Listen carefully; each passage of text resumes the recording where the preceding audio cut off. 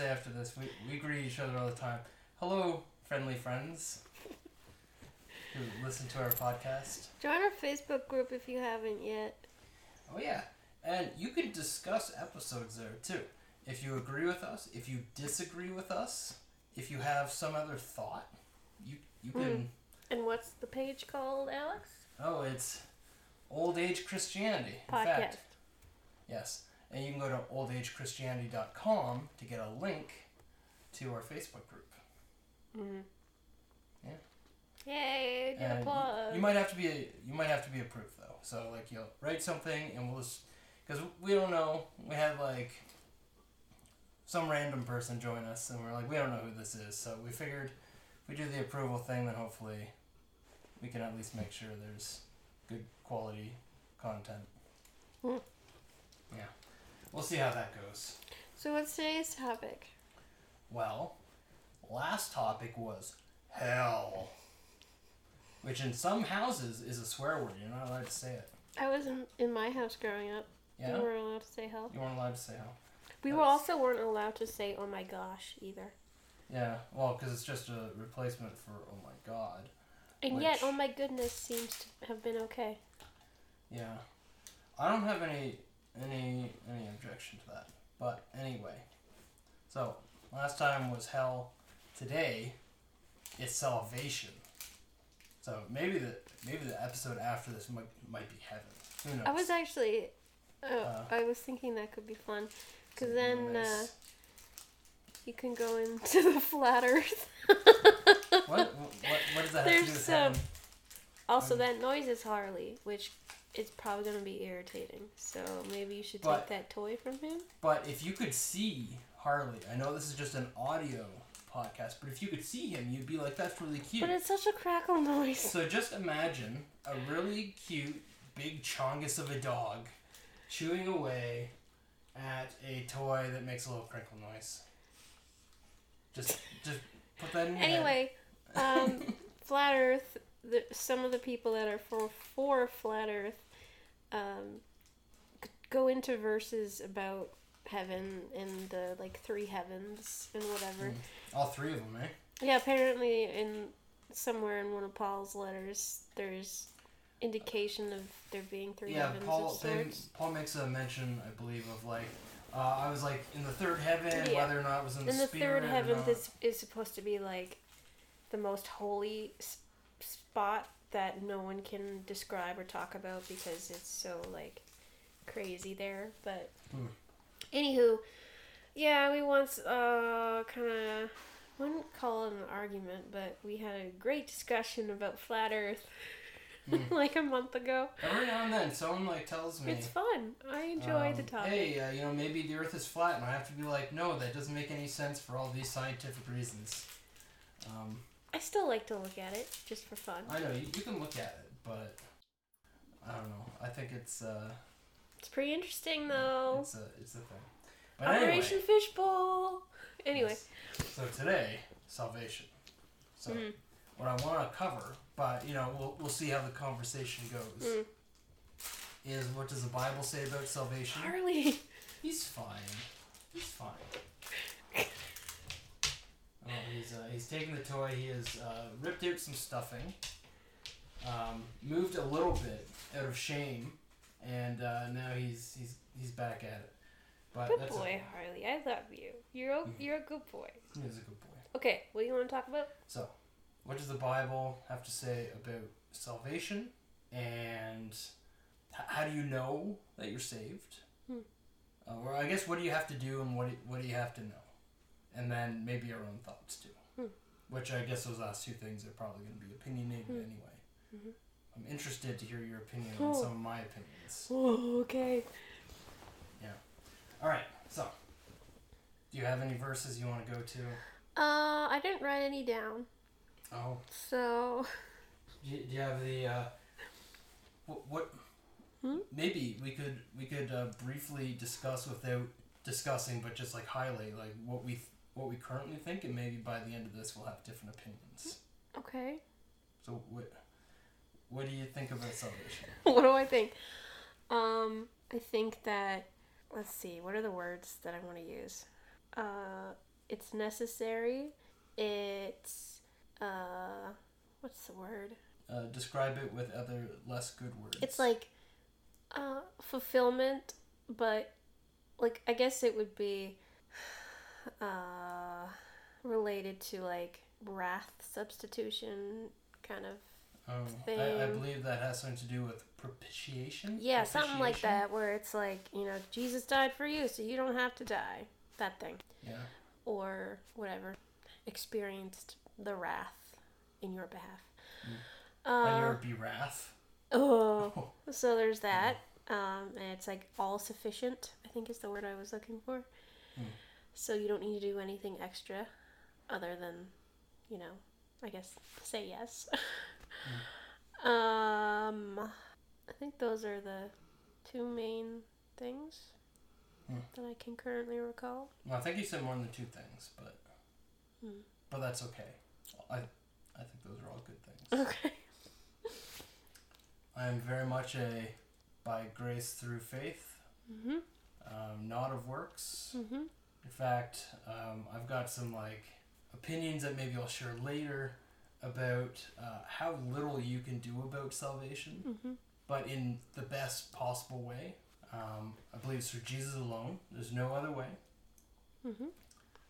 There's no combination of things you can do that somehow substitute Jesus. There's no substitute. I would be of the opinion that any other opinion about how salvation works outside of Jesus is wrong. It is impossible. It is not a thing that can happen any other way. So it's selective.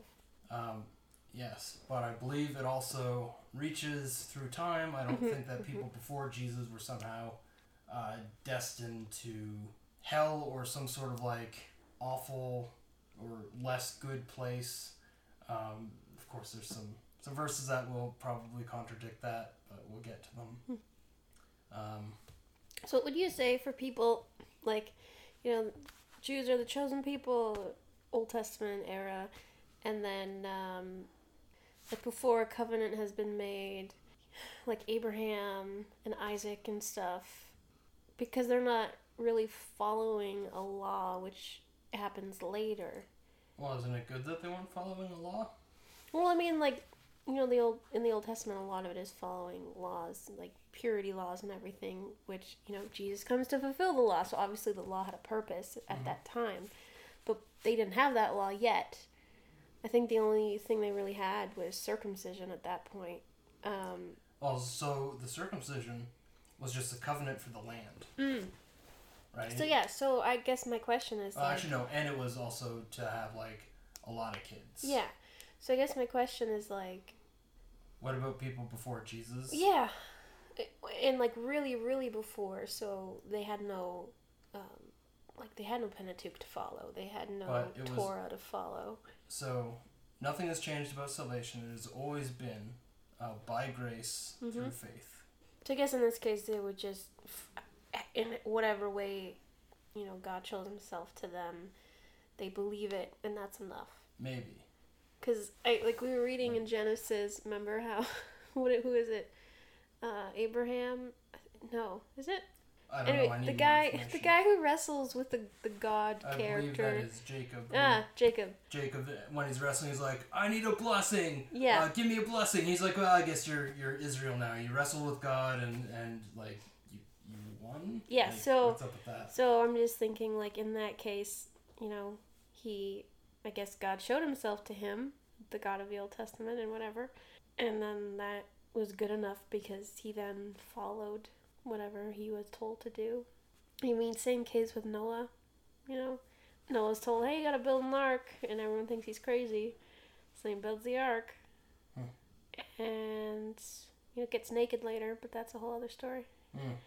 Yeah, there's certainly, as I've heard said in a video once, something weird happened in that tent, and that's all we need to know. Yeah. But anyway, so I guess, you're to summarize your points, was it's necessary, and it was a substitute for wrath. And it's sufficient. And mine is grace and faith. in roughly that order. Okay, that's our starting point. Let's see where it goes. I've got stuff.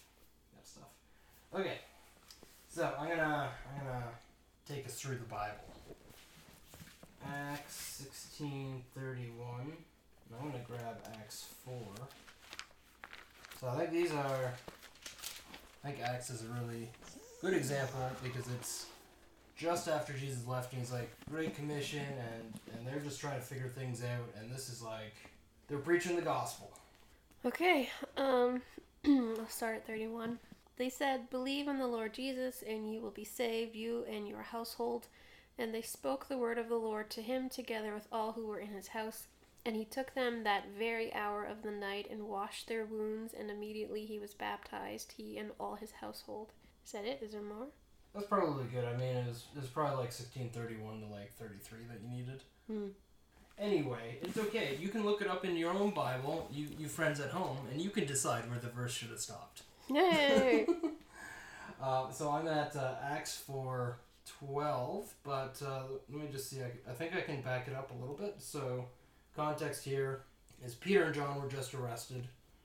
They're out preaching Jesus, and Jesus' best buddy Caiaphas, which we know, of course, is the opposite. Jesus and Caiaphas were not friends. Is it Caiaphas or Caiaphas? I've heard Caiaphas almost unanimously, okay. But I'm open to being quite wrong. But anyway, so so we're going to do 4:12, but the context is Peter and John are facing Annas the high priest, Caiaphas, another dude named John, and Alexander, and they're all like high priestly guys, and so they're trying to figure out, why are you preaching Jesus? And they say, there is salvation in no one else, for there is no other name under heaven given to people by which we must be saved. And you can keep going in that verse. You know what? You at home, probably chapter 4 up to 12 would give you that whole context if you want. Of what book? Of Acts. You're both in Acts. The Acts of the Apostle, if you will. Let's see, Aaron, do you want to look up 2 Timothy 1:9?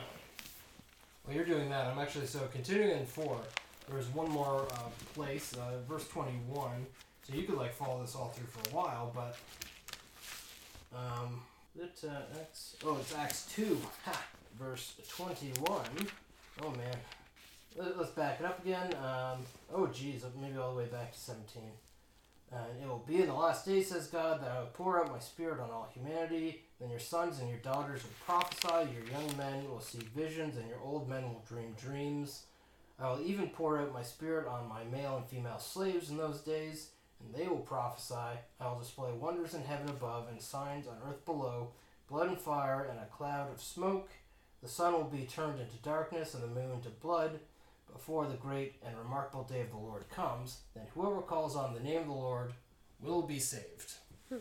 What chapter was I looking for? That was Acts 2. No, me. Oh, you.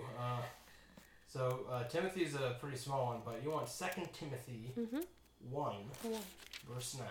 Therefore do not be ashamed of the testimony of our Lord or of me, his prisoner, but join with me in suffering for the gospel according to the power of God, who has saved us and called us with a holy calling, not according to our works, but according to his own purpose and grace, which was granted us in Christ Jesus from all eternity.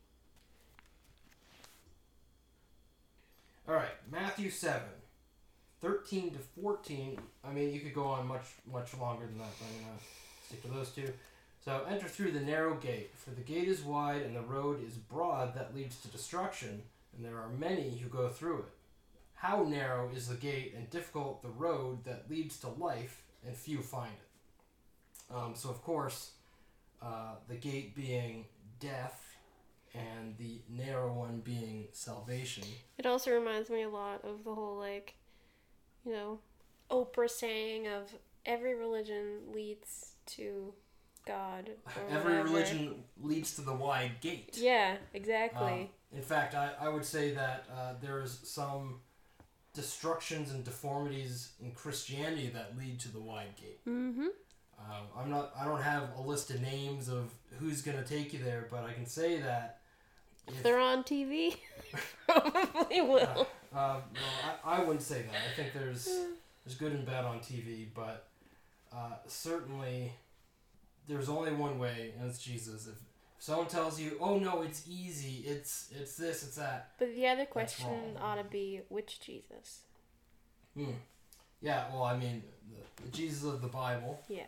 The Middle Eastern guy who we claim, and many others do, and confess that he is Son of God, and he's the King. A lot of people like to think it's Elvis. It ain't him. Elvis. Yeah, I know. I want to slide that one in there. I know how much you love those, but Jesus is King. He is the Savior, and if he is the one way. He is the narrow gate. In fact, he has a lot to say about being a gate, including. Okay, we're gonna go slightly off topic, but within the realm of things. Let me look up this one verse because I came across this in the last couple months like 3 times, and all from different things. 3 happens a lot in the Bible. Yes, I mean you could argue that 3 happens a lot in a lot of places. No, just the Bible. But in the Bible, there are obviously very significant 3s. All right, so I just gotta find. Oh yeah, that's John is one of my favorite books. It's a gooder. If you want to read a gospel and you don't know where to start, my recommendation would be John. Some people say Mark, but I like John. Mark is short, so that's why some people suggest it. Why not at the beginning? Yeah. Work your way through. You can start there. It's going to take you a while to figure out everything. Yeah. In fact, the Bible is almost better read backwards. Because then you know what the end plan is and why all the things led up to it. You should have seen Alex pointing. He was like, the end things, and pointing quite emphatically. Very, very vigorous pointing. Strangely, I thought it was like much further into John, but that's okay. You know what, this might be like read most of chapter 10. Alright, I'm gonna do it, and we might edit it, we'll see. Okay. John 10. And what are we looking for here? Oh, you'll see. Okay. Just because we were talking about gates. Doors, actually. Weren't we? Narrow gate. Oh, you're right. Narrow gate. Ah. I assure you, anyone who doesn't enter the sheep pen by the door, but climbs in some other way, is a thief and a robber. The one who enters the door is the shepherd of the sheep. The doorkeeper opens it for him, and the sheep hear his voice. He calls his own sheep by name and leads them out. When he has brought all of his own outside, he goes ahead of them, and the sheep follow him because they recognize his voice. They will never follow a stranger. Instead, they will run away from him because they don't recognize the voice of strangers. Jesus gave them this illustration, but they did not understand what he was telling them. So Jesus said again, I assure you, I am the door of the sheep. All who come before me are thieves and robbers, but the sheep don't listen to them. I am the door. Or in some translations, I am the gate, but, you know, sometimes... Hey, that's what I said. Yeah. Door. Well, this one is... My translation is door, but in other ones it's gate. Doesn't matter. But so yes, in a sense, you were right without even knowing it. Or I did know. I am the door. If anyone enters by me, he will be saved, and will come in and go out and find pasture. A thief comes only to steal and kill and to destroy. I have come that they may have life and have it in abundance. I am the good shepherd. The good shepherd lays down his life for the sheep. The hired man, since he is not the shepherd and doesn't own the sheep, leaves them and runs away when he sees a wolf coming. The wolf then snatches and scatters them. This happens because he is a hired man and doesn't care about the sheep. I am the good shepherd. I know my own sheep and they know me, as the Father knows me and I know the Father. I lay down my life for the sheep. But I have sheep that are not of this fold. I must bring them also, and they will listen to my voice. Then there will be one flock and one shepherd. This is why the Father loves me, because I am laying down my life, so I may take it up again. No one takes it from me, but I lay it down on my own. I have the right to lay it down, and I have the right to take it up again. I have received this command from my Father. Probably one of the most pointed illustrations of salvation. So again, Jesus is the door. He is the gate.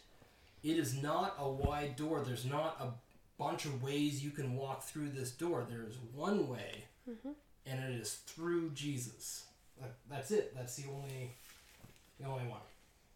The only way. And anyone else that tries to, enter through this door or enter into this pasture, they're wolves. They're there for destruction. They're not there because they are one of Jesus' sheep. And in fact, you had said, hey, what about the people before Jesus? And in some senses, what about the specialness of Israel? And I mean, Jesus said, looking at the wrong page, there's also sheep that aren't of this fold. He's talking to, of course, the Jewish people at the time. There's other sheep, and I'm going to make you guys all one herd. So, like, instead of having the Gentiles separate from everything, you're now... And, I mean, this is something that even in, I think, Acts, Peter, totally didn't get. Like, he got little glimpses. In fact, I believe there's a Gentile man that's coming to where Is that Peter how we get gentlemen? So Peter's hanging out on a roof. I think he's taking a nap or it's nighttime or something. Man after my own heart. And he has a dream, and there's a bunch of unclean things in this dream, and God's Peter in this dream is like, I'm not going to touch these things because they'll make me unclean. And God says to him, no, the things that I have made, basically don't call the things that I made clean unclean.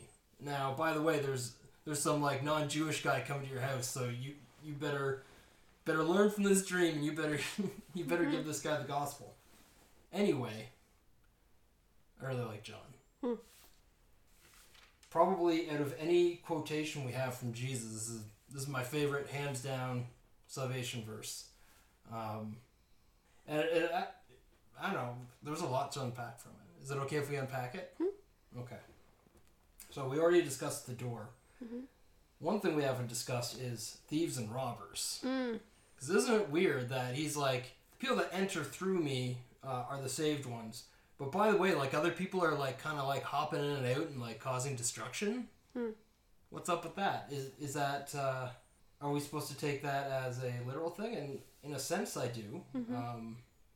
All things work together for the good and glory of God.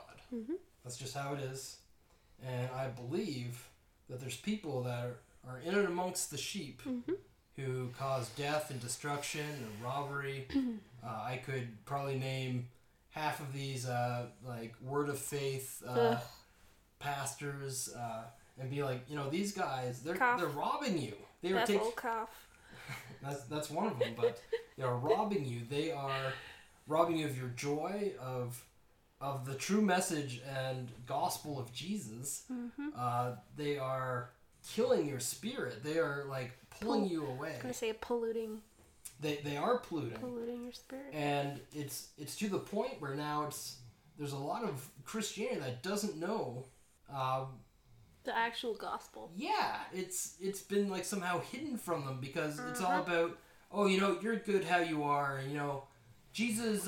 You're a little God, so just be like Jesus. Yeah, just a bunch of junk. Don't believe it, folks.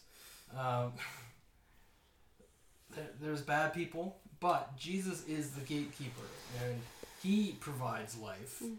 And if he wants to take life too, that's in God the Father's good pleasure. People have died. Stephen the martyr. The martyr, he died, and it was God's good pleasure. Stoned to death, if I recall. In spite of him being, killed kind of one of the most awful ways I can think of. It's just out on the street, a bunch of people hucking rocks at you. until you die. And yet, in that, he's like, I can see Jesus on the right hand of the Father. And you know, God was able to like take him out of this like horrible situation that he was dying in, and be like, "Don't worry, man, I got you covered." So the fact that there's thieves and murderers and wolves, in some sense, it's all for demonstrating the glory of God. And I think how narrow the gate is too. The gate I believe to be very narrow, but I'm not the gatekeeper. I can't tell you.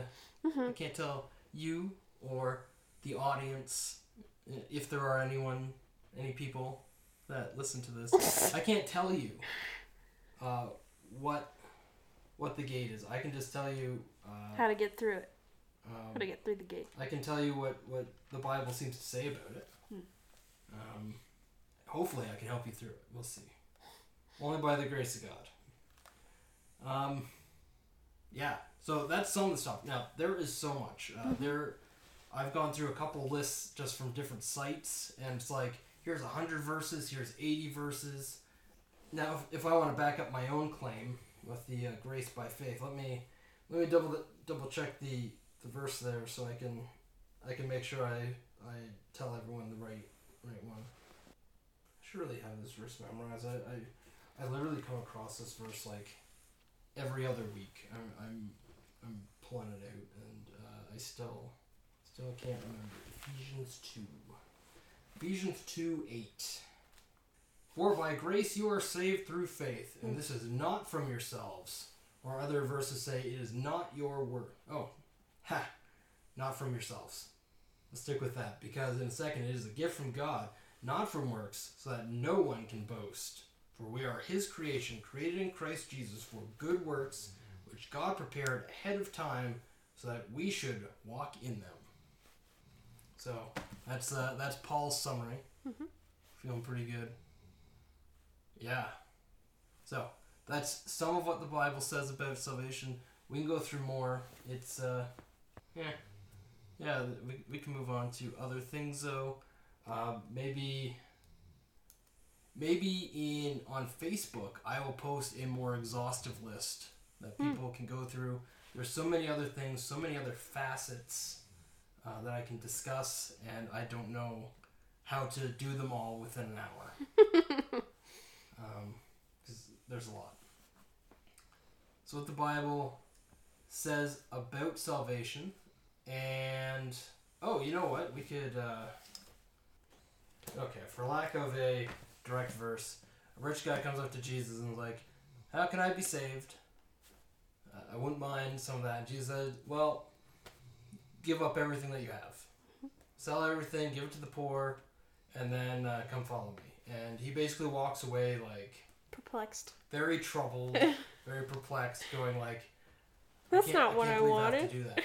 Now, I don't believe that Jesus is saying every single person ever sell everything that you have, and it was relevant to that rich guy specifically. Yeah, because he probably thought that he could go up to Jesus and say like, "How much for salvation?" The point was, there's no salvation outside Jesus, and for him, just like if your hand causes you to sin, chop it off. If your eye, pluck it out. His thing was money, so Jesus is like, you better get rid of that money, because it's going to lead you away from salvation. You're going to think you can use your money to solve all your problems. Yeah. It's also one of those things too where it really shows how serious he was or wasn't. Because if he really wanted salvation, then he would have sold his stuff. Yeah, like I think so. And we don't know what happened to him either. He walked away troubled. Maybe a week later, he's like, "Hey, Jesus, I sold all my stuff." Like, we don't know. Yeah. And I think there's so much in the Bible that is glossed over for the sake of sharing the gospel of Jesus. As that one verse says, if everything Jesus did was written down, we wouldn't have enough books to fill it. Isn't that a verse guess somewhere? where it is? Guess what? John? Is that in John? That's in John. Yeah. So we got some ideas about the Bible and what it says about salvation. Now, I got a fun thing because I have an analogy that I want to get to, but first. Okay. So when we talk about salvation, what do you think about, like, in the general term of like being saved, and not necessarily in the Christian context, like. I can only think of it in a Christian context. No, but I don't mean the act of salvation through Jesus, but like what is being saved?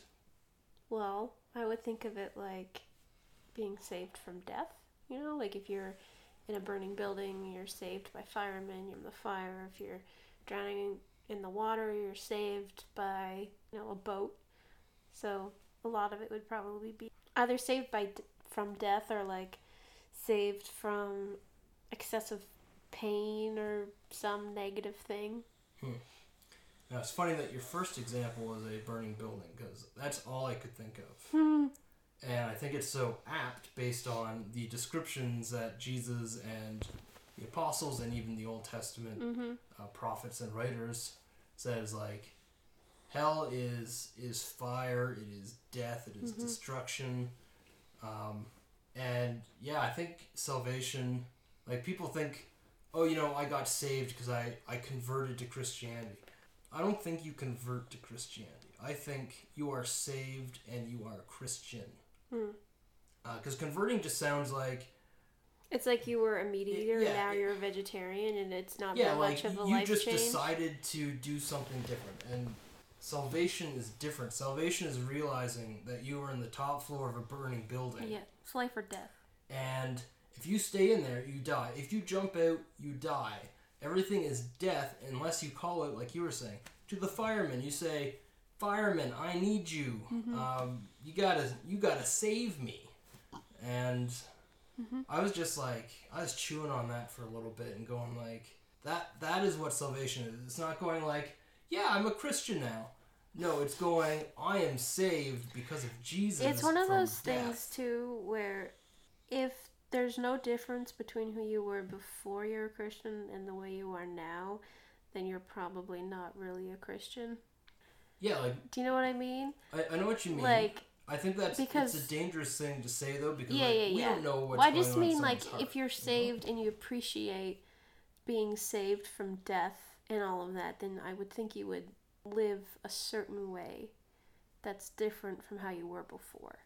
Yeah, I think so, but, I mean, as long as we don't use that for, like, criteria, you see someone, you're there's no way they're saved. No. Like, the dude that was hanging beside Jesus, well, there's two dudes, and one guy's like, Jesus, like, look at you on the cross. The other guy's like, hey, like, shut up. Jesus didn't belong here. And Jesus said, well, you're going to be with me in paradise. Yeah. And depending on how you want to interpret that, some people say that's, like, just the holding place, and Jesus went there, and they were there together. But I believe that guy was saved. Yeah. In spite of him being probably a pretty awful guy. Like, I don't think he was just, like, caught stealing. Yeah, I'm pretty sure you had to do something to be on a cross. Yeah, like... Yeah, I don't think that's a light punishment. Like, the Romans were just like, yeah, I guess we could just put a couple people on the cross. But who knows? Maybe they did. Well, I think there was certainly some, like, sadists, but, I mean, they had other torture punishments that I'm sure that they would prefer to, like, inflict pain than they would be to kill someone. I'm not a Roman. I don't know. Maybe they just loved... I guess some of them loved killing. I mean, you gotta be a pretty sick person to, like... want to be like the guards that were beating people and killing them. Like I could never be the person a crown of thorns to squish on someone's head. Can you imagine the thought process of that, right? Like someone's like, hey, you know what, if you're gonna call yourself a king, and he looks around, he sees like a bunch of like awful thorns, 2-3 inch long thorns. Yeah, he's just like, you know what would be great if we kind of converted this into like a little hat crown structure, and we just like embedded it into a skull. Like, let alone nailing yourself to a cross. Like, that's also a whole other...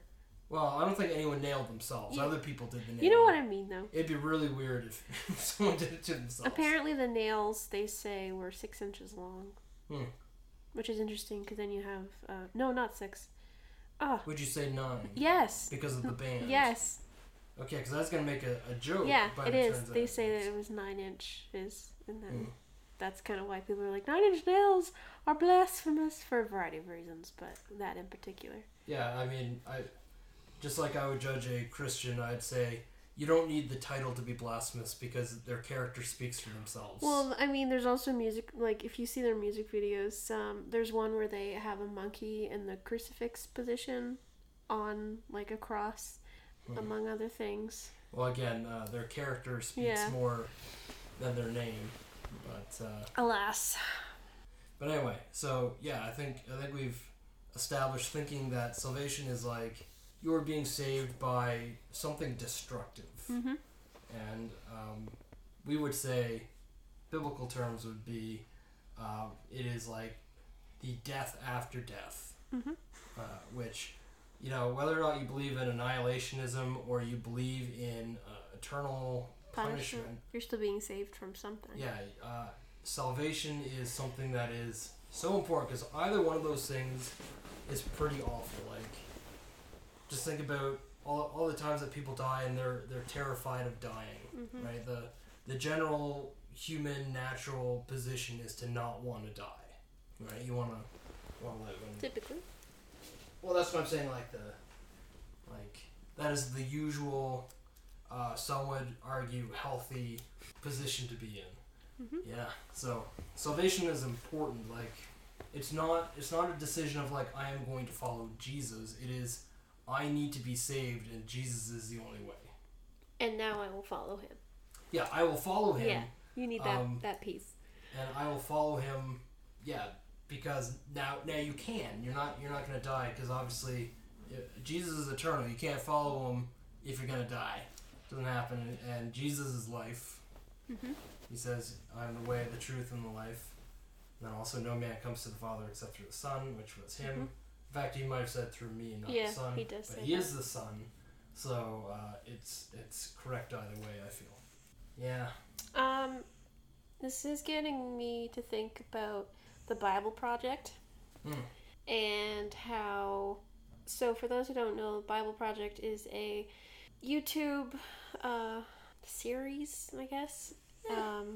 And it's 2 guys who make videos. Well, it's a lot of guys, but 2, and probably girls too, but 2 of them that are the main. They make like animated shorts. Yeah, animated shorts of biblical concepts, and they're like pretty short.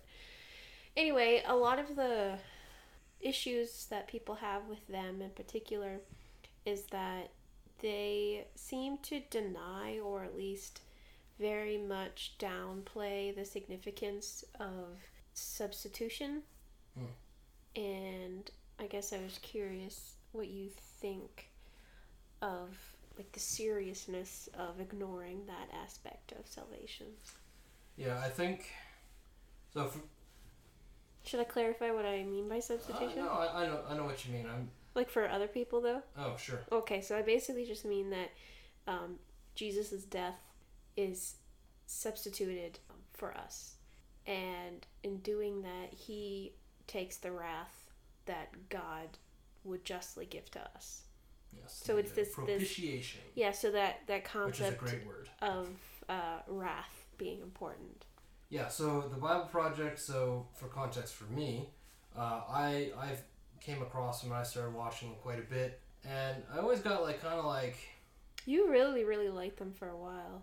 I did, but I still I felt like some of the ways that they would say things always they seemed a little fishy, but I was able to look past it because it wasn't too erroneous, but there was something that was I probably wouldn't say it that way, but maybe. Yeah.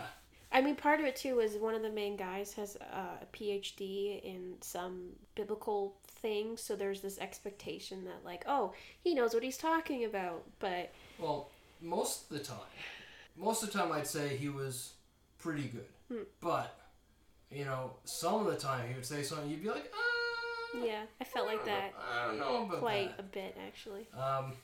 And I would certainly say that they're almost like the sin of omission, in a sense, where a lot of the things that he said were great, but some of the things that he didn't say was important. So I don't think it's an awful thing, but I think there's some opinions in there that I disagree with. that seem to be like extrapolated from the Bible. So rather than extracted and used, it's like taken then like stretched past. Yeah. So, and when you say in there, you mean in the Bible Project specifically? Yeah. Okay. So it's kind of like there's this idea that they talk about, but then they go a little bit too far. Yeah, like a couple steps past where you can say, well, you see, it says this in the Bible. Yeah. Instead, they say, well, it says these things in the Bible, and from that we know this, and this, even though what they're saying isn't it. actually what might have been said in the Bible. Yeah. They just kind of jump into that. Yeah. And again, it's one of those things where you can't say that they're necessarily wrong, but there's no way to know that they're right either. Yeah, to prove. Yeah. It's like trying to prove a negative or whatever. Yeah.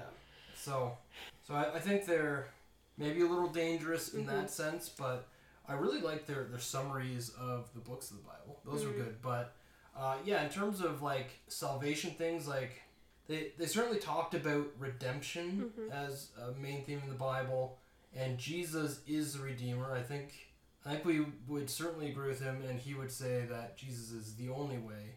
But I mean, on the flip side, I don't think the Bible Project is meant to be a salvation tool. I think it's meant to be more of a teaching tool. And there's certainly things you can extract from it, but I mean, my caution would be... I just mean, though, like, what do you think, though, of the wrath aspect in general? Not necessarily due to the Bible Project. But... So, I think the wrath is important because that's Genesis. That's like Genesis 1, 2, 3, or 4. And isn't it, like, too... It's pretty hard to be redeemed if there's no wrath, because what are you being redeemed from? Yeah, like, a lot of people want to say God is love, which is true, but love comes at a cost, especially when it's love and sinlessness, right? God is not sinful. There's no sin in God. So even though God loves us, God has to deal with sin. That's his nature. He can't just be like, oh, well, that's fine. Something needs to be done about death and destruction and hatred and all the things that are opposed to God's creation. Something needs to be done. And Rufus is snoring, so enjoy the peace of a sleepy dog.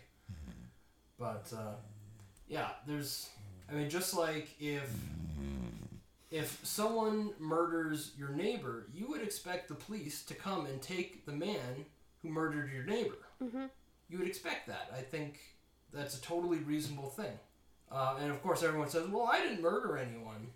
But, I mean, Jesus said if you do it in your heart, if you do basically anything in, I'll say the Pentateuch, the first 5 books where God says, don't do this. If you do those things, if you think about doing those things, if you plan on doing it and then change your mind, you did it. That's it. And that's to say, like, God's standard is perfect. He demands perfection, of course. That's not what human beings are. We're messy, we are fuzzy. We're not good with doing the things that are right and true and that glorify God. That's like against our nature. And because of that, there's wrath. Like some people would say, oh, it's because we ate a fruit and that did something to us. But I would say it's that we disobeyed. I was going to say, it wasn't even the fact that they ate the fruit. It was the fact that that was the one thing they were told not to do and they did it anyway. I'd be amused if it was mandrake. if that was the fruit. We were looking into this side topic. We might cut this. It's funny though. No, we should keep it in. It's funny. So I believe it was Jacob and his 2 wives. Yes. Yes, it was.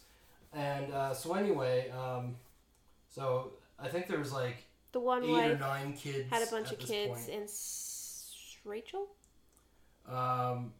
Rachel hadn't had any yet. And Leah. Yeah, Rachel was barren at this point. I believe so. Yeah. And anyway, so one of them found a bunch of mandrakes. So Leah. So Aaron and I, of course, are was like... it Leah? Was it Rachel? Anyway, one of the kids found a bunch of mandrakes. Oh, no, one of the... Oh, yeah, it was one of the kids. Yeah. And anyway, so we were like, what the heck's a mandrake? Like... Yeah, because at this point, I can't remember which wife it was, but the one wife was like, I'll trade you all these mandrakes and so I can go bone Jacob. yeah. So basically prostituted, Jacob out. Yeah, we're like, hey, that's like, these must be pretty good fruit. You know, we're like, what if is it's the this? value of like having sex is one of these mandrakes. So I looked it up. Aaron looked it up too, and it's like it's a poisonous fruit that's like a hallucinogen. Yeah, and it's supposed to. It was believed to increase your fertility, and it was a very, very rare fruit, and so it had a lot of value. Now I'm gonna pull this back to like an episode or two ago. Every perversion of God ends up in weird sex stuff. Yep. Every perversion. I don't know why. Yeah, and so like the point here is instead of trusting God that Rachel would have a kid, that she was trying to use mandrakes to increase her fertility. And the other wife was just as deceptive, knowing like, oh yeah, she really wants to have a baby. Well, tell you what, you gotta give me some of those mandrakes, woman. Ugh. Yep. Life is weird. Anyway, so wrath is like Old Testament, and that wrath has always had to be dealt with. And God went, you need to cover the things that you did. But I think it's also in the New Testament too, but in a different form. Like sacrifice? Wrath in terms of Jesus taking the wrath, so that we don't have to do, lamb sacrifices or whatever. Yeah. Well, it's also a fun thing. So we need to cover our sin, just like we were like, hey, we're naked, and God's like, you gotta like cover yourself. They're like, hey, you killed someone, you need to sacrifice this animal so the blood covers that sin. But on the flip side, just as like a food for thought thing, was it Moses that was like, hey God, I really want to see you? Is that either Moses or Abraham? I think it was Moses. And God's like, okay, well I'm gonna cover myself with my hand and walk by, and you can see my hind, that was Moses. like the back of me, because if I look straight at you, you're gonna die. Like you're barely dealing with this like being in front of a burning bush. You're like you had to take off your shoes, and it's a real thing. If we look at each other, you're gonna die. So I'm going to cover you so I can walk by. Yeah. I mean, just a thought. Maybe do a word study on all the different coverings in the Bible. Like, I believe there's a verse that said like a woman's hair is her covering. There's other stuff too. Anyway, coverings, really interesting word study. I haven't even really thought about it until now, and I'm just like, that seems really interesting. So at some point, I'm gonna just read up on coverings. But anyway, so God is all about. Wait, do you think like if God were sweeping a house that he would lift up a rug to cover a little bit of dirt and sweep some dirt under it? That's a joke. He wouldn't do that. Is that blasphemous? That could be. I don't know. Sorry, God. But I thought you were gonna ask like a serious question, and then there you go. Like, but coverings are important, and Jesus is our covering. So when God looks at us, when we are saved, He's looking at us, but he sees the covering of Jesus. And then he's like, yeah, you're good. You can come in. I accept you. Yeah. Yeah. I don't know where to go from that. Anyway, wrath. It's important, and God's solution is always to cover, to like counter the thing. So I guess he wouldn't sweep something under rug, because the covering is a counter. It's like a way to cleanse or protect. So, yeah. And that's all through the Old Testament. That's all through the New Testament. It's nothing new. Nothing changed about God's methods. I don't think God changes his mind about what is salvation and how to obtain it. So now we've talked about some quotes about salvation, and we talked about what it is to be saved. We have talked about wrath, perpetuation. No, that word. Oh, it's such a weird word. Like, who came up with that word? Why couldn't they come up with an easier word? A theologian probably came up with that word. Yeah, what a bunch of nerds. Jeez. But the most important part about this particular podcast, I think, is how are you saved? Mm-hmm. What do you think? You're looking at me so intently. Accepting Jesus. What does that mean? That you believe that he for you and is your cover. But what else? Yeah. So when you accept so when you accept a person, so you accept me, what does that mean to accept me? Because that'll help you figure out what accepting Jesus is. In a way that I'm not Jesus. I'm not comparing my... Yeah, I don't know. Okay. So, here's the thing. You start a new job. Mm-hmm. And someone comes up to you and they say, I'm your boss. And you accept that. Because they're your boss. Mm-hmm. And it's how it is. And Jesus, you're accepting him not just because of death, but because of resurrection, mm-hmm. and that he is king. Yes. Right? You're accepting him as like a role, right? Like he is the king and savior. Mm-hmm. He did what you could not. Yes. Mm-hmm. Very much so. And while we're talking about that, because I think that's a great segue, there is nothing you can do. You cannot, take a, what would they call, like not a flay, but you can't like whip your back enough times to be saved. Mm-hmm. You cannot do the right yoga position pay to enough be tithes. saved. You cannot pay enough tithe. You cannot go to church enough. Kiss enough rings. You cannot kiss enough rings. You cannot do enough sacraments. You cannot do anything ever to somehow win salvation. That is impossible. Does it also say somewhere that it's a free gift? It is a free gift, yes. Yeah. I bet we could look that up and have a thing on that. But yes, it is a gift. In fact, this is really interesting because, so the 3 times I heard the shepherd in John. So first of all, you and I were going through John last month. And we came across that and I was like, huh. Did we? Yeah. Oh. There was a church I was investigating, which I didn't actually appreciate any of the preaching. It was 40 minutes of going like, is this guy done yet? But he did it on Jesus being the Good Shepherd. And then Justin Peters, who, I really like him. If you don't know who Justin Peters is, look him up on YouTube. I really enjoy his teaching. That's an aside. He, actually a couple days after, I was like, hey, you know what our podcast could be on? It could be on salvation. And he does this on the Good Shepherd. And what's interesting is at the end, he goes on to say that we are love gifts for God. Basically, like, for himself. I think he worded it as we are the gifts from God to Jesus, or maybe it's the opposite, but I mean, ultimately, the same, where there's nothing we can do other than like humbly ask to be one of these gifts, and that is of course the salvation through Jesus. Isn't that also kind of parallel to creation, right? Humanity and everything was created. It's all for God's pleasure. Yeah. It's some people. So one of the things that the Bible Project teaches, which kind of bothers me, is that God wants us so we can be what is he? They use a very particular word in partnership with God, so we can like rule over heaven and earth and stuff. It's like, because God wants partners. No, God does not need us. Yeah.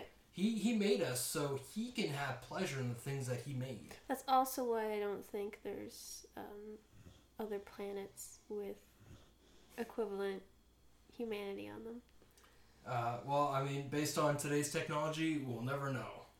But maybe in the future, we'll be able to explore, and at the very least, explore this vast creation that was just made because God felt like making it. Mm-hmm. And, yeah, I mean, that's pretty cool to think that everything that's here is because God thought it was good, right? After each day in creation is like, did this, and it was good. and I like it. It was very good. Some days, I believe, with the creation of humanity. I thought it was all very good. No, it was good. It was good, and it was very good.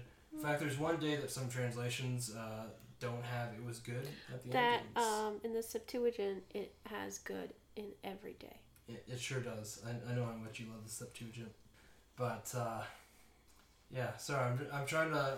I've had like a bunch of thoughts that I'm trying to like weave together. Yeah, weave together and tie off. But yeah, there's nothing you can do. We are. Oh yeah, you're Jordan Peterson. Justin Peters. So Jordan Peterson, of course, is the Toronto prof guy. I get them mixed up too because their names are just similar enough, but totally different people. Totally different. They're probably opposite sides of a lot of things. Anyway, I think Rufus tooted. Thanks for that. We are pleasurable gifts that God has made for himself. He's just like, man, I just love these things so much that some of these I want forever. Mm-hmm. And, some people will be like, oh, is there predestination? And if so, is God not care about people? I don't care about that. I'm not the judge. I'm not the jury. I'm not the guy who decides why God saves people and why he doesn't. It's none of my business. In fact, another amusing thing that I was reading, I wasn't reading it, I watched a clip, and it was a quotation from Habakkuk, and basically Habakkuk's like, hey God, why is all this stuff happening? And he's like, I'm going to tell you, but you're not going to believe it. It's too wild. And this was actually, I think, just as maybe one of the destructions of Jerusalem or one of the exiles. But anyway, what's amusing about that is, think about all the times you say, God, why is this going on? And it's too fantastic. It's too like weird. It's too crazy for us to be like, oh, okay. Like if God told you, here's my plan, you would be like, what? It's like the dude in It's Always Sunny with like the red wire. Oh, yeah, and he's like smoking, drinking like 5 cups of coffee and like pointing at this like pointing out the plan. Big nest of plans that's all of course interconnected. But yeah, it's just you wouldn't believe, and like none of God's plans would make sense, but they are all for the glory of God, because he's got we can keep track of in a day. I can keep track of I gotta eat, I gotta work, I gotta feed my dogs, and I need to spend time with you. I can track those things pretty well, and that's about it. I might be able to keep in mind of like a couple people that it's like, yeah, I should probably call them or a couple 10 p.m. meetings. Yeah, a couple of those. But like that's about all I can track. So could you imagine God saying, I'm holding on to all creation in my hand, and by the way, here's my plan. Yeah. Like, what? Kind of reminds me, Who are you? There's the Bruce Almighty movie. Ugh. I know. Now that I think about it, as like a 30-year-old, that movie's pretty terrible. But there's like that part where he can't handle the prayer requests, so it's always like, put them into email, and then it's crazy. Yes, and then like put them in file cabinets or whatever, and then it's crazy. And so then he finally just grants every prayer request, and obviously that doesn't bode well for him, but yeah, again, it's like that whole human mind unable to comprehend. Yeah, and that also could be why people have trouble comprehending salvation too, because it's such a I'm trying to think of the word, but yeah, like a foreign idea kind of.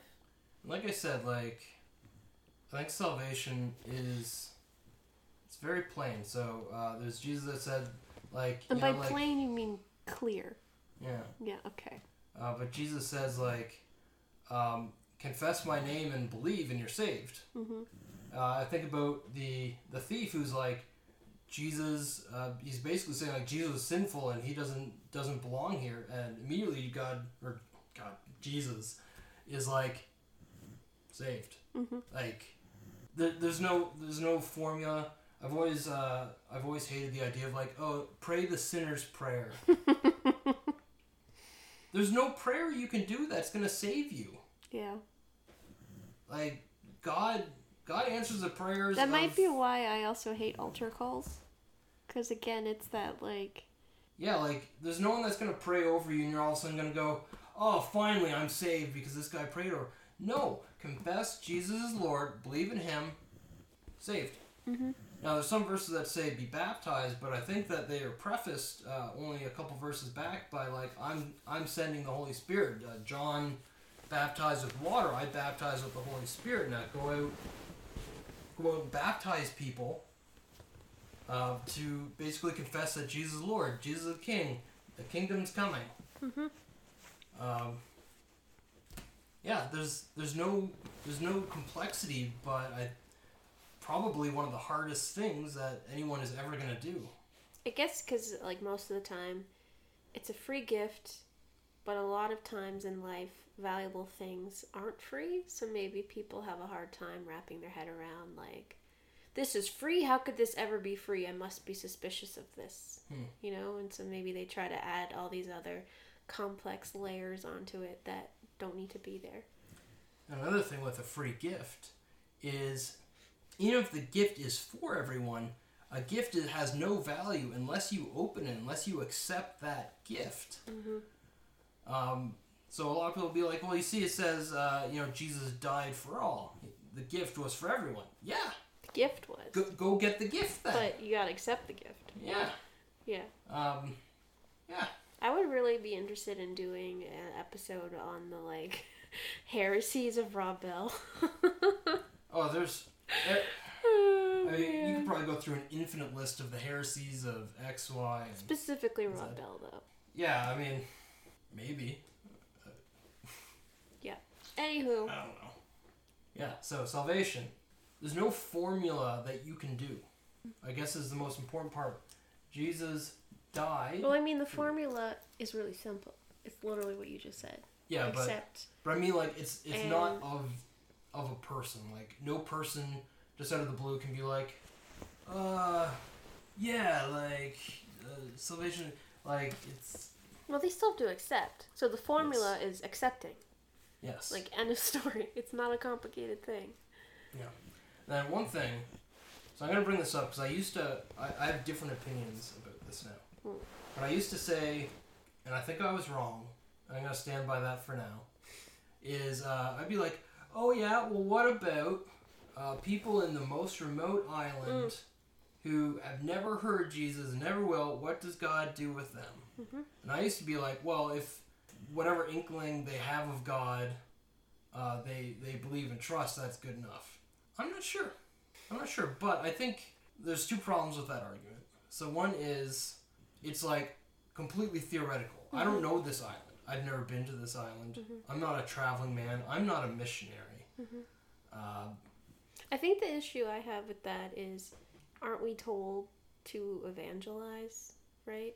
Yeah, exactly. So that alone should be enough to know, okay, it is up to you and the missionaries and whatever to go to these remote areas because they have no hope otherwise. Yeah.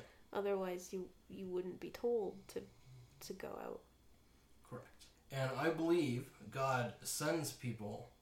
I can think of a lot of examples in the Bible where people were just going somewhere, not with any agenda going there, and they run into someone, and at that point they feel God going like, hey, better go talk to this person. Mm-hmm. Like thinking of, I think this was actually Stephen. So back to Stephen the martyr. He's walking along the road and he hears like some Ethiopian guy reading from, I think it was Isaiah, and he's just like, he goes up to him and is like, hey, do you even know what you're reading? And the guy's like, well, how would I know if no one teaches me? Mm-hmm. So, then it's like, cool. Now people will call that divine appointment, which, yeah, I think happens all the time. Mm-hmm. But yeah, I think this mystical island that has no human contact whatsoever is a fictional place. It doesn't exist. And like for all we know, their god inkling is like multiple pagan gods. Yeah, like there's only one God. The whole issue again is not every road leads to yes, the narrow gate. Yeah, So- and I mean, people tell me in today's day and age, we are basically 6 human beings apart from any other human on the The planet. 6 degrees thing. I've heard that. I don't know how true it is, but if it is true, then you don't have to go all the way across the world to preach the good news. Jesus died, resurrected, is king, and his kingdom's coming. You don't have to travel the world. You give it to the people near you, the places that you are, and the idea, of course, of the Great Commission is that we reproduce Christianity, that we can pass it along, and as long as, especially now that we have the Bible in print, we have, in a sense, a reference manual that we can say pretty confidently that when we transmit it, that it is Christianity. Now, of course, I say that, but I mean, there's so much corruption in the church, which, I mean, isn't specific to the church. There's corruption everywhere. Yeah. You don't need a church for that. But there is a corrupted word and corrupted preachers and corrupted communities. But it's up to us. Preach the good word. The good news. Jesus died, resurrected, covered your sins because of that. He's king. His kingdom's coming. I feel like I need to give an amen. Sure. Give me one. Well, I just did. Do it one more time. Amen. There you go. You know what amen means? Huh? What? You know what amen means? What? Means God's will be done. So. Are your thoughts the same as before? Because you said at the beginning maybe our thoughts would change. Maybe, but I feel very confident. In fact, more confident than when we started.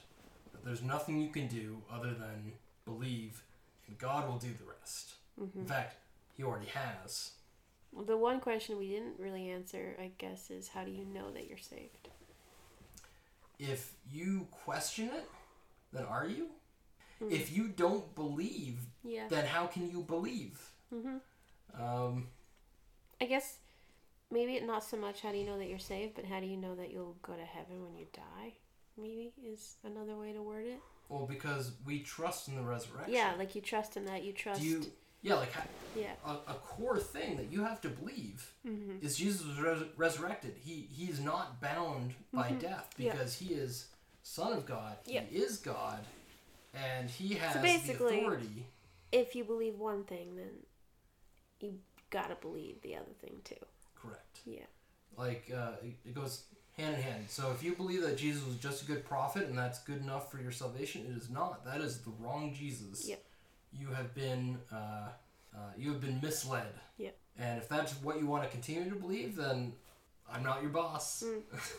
But salvation only through Jesus, through His grace, and by our faith, that we have belief in the resurrection into the kingdom of God. That's all I got. Well, I think it's time for some cake. All right. Well, for all you friends that are listening, I hope you enjoyed. If you weren't sure about your salvation, hopefully you can be now. And if you want to ask questions about what we believe or about salvation, we've got the Facebook group. If you know us personally, you can contact us too. And we would love to talk to you. So that is all we have. Have a lovely rest of your day, evening, or morning. Or night. Or morning. Whatever time you're listening to this, I hope that you have been nourished in your spirit. Bye. Bye.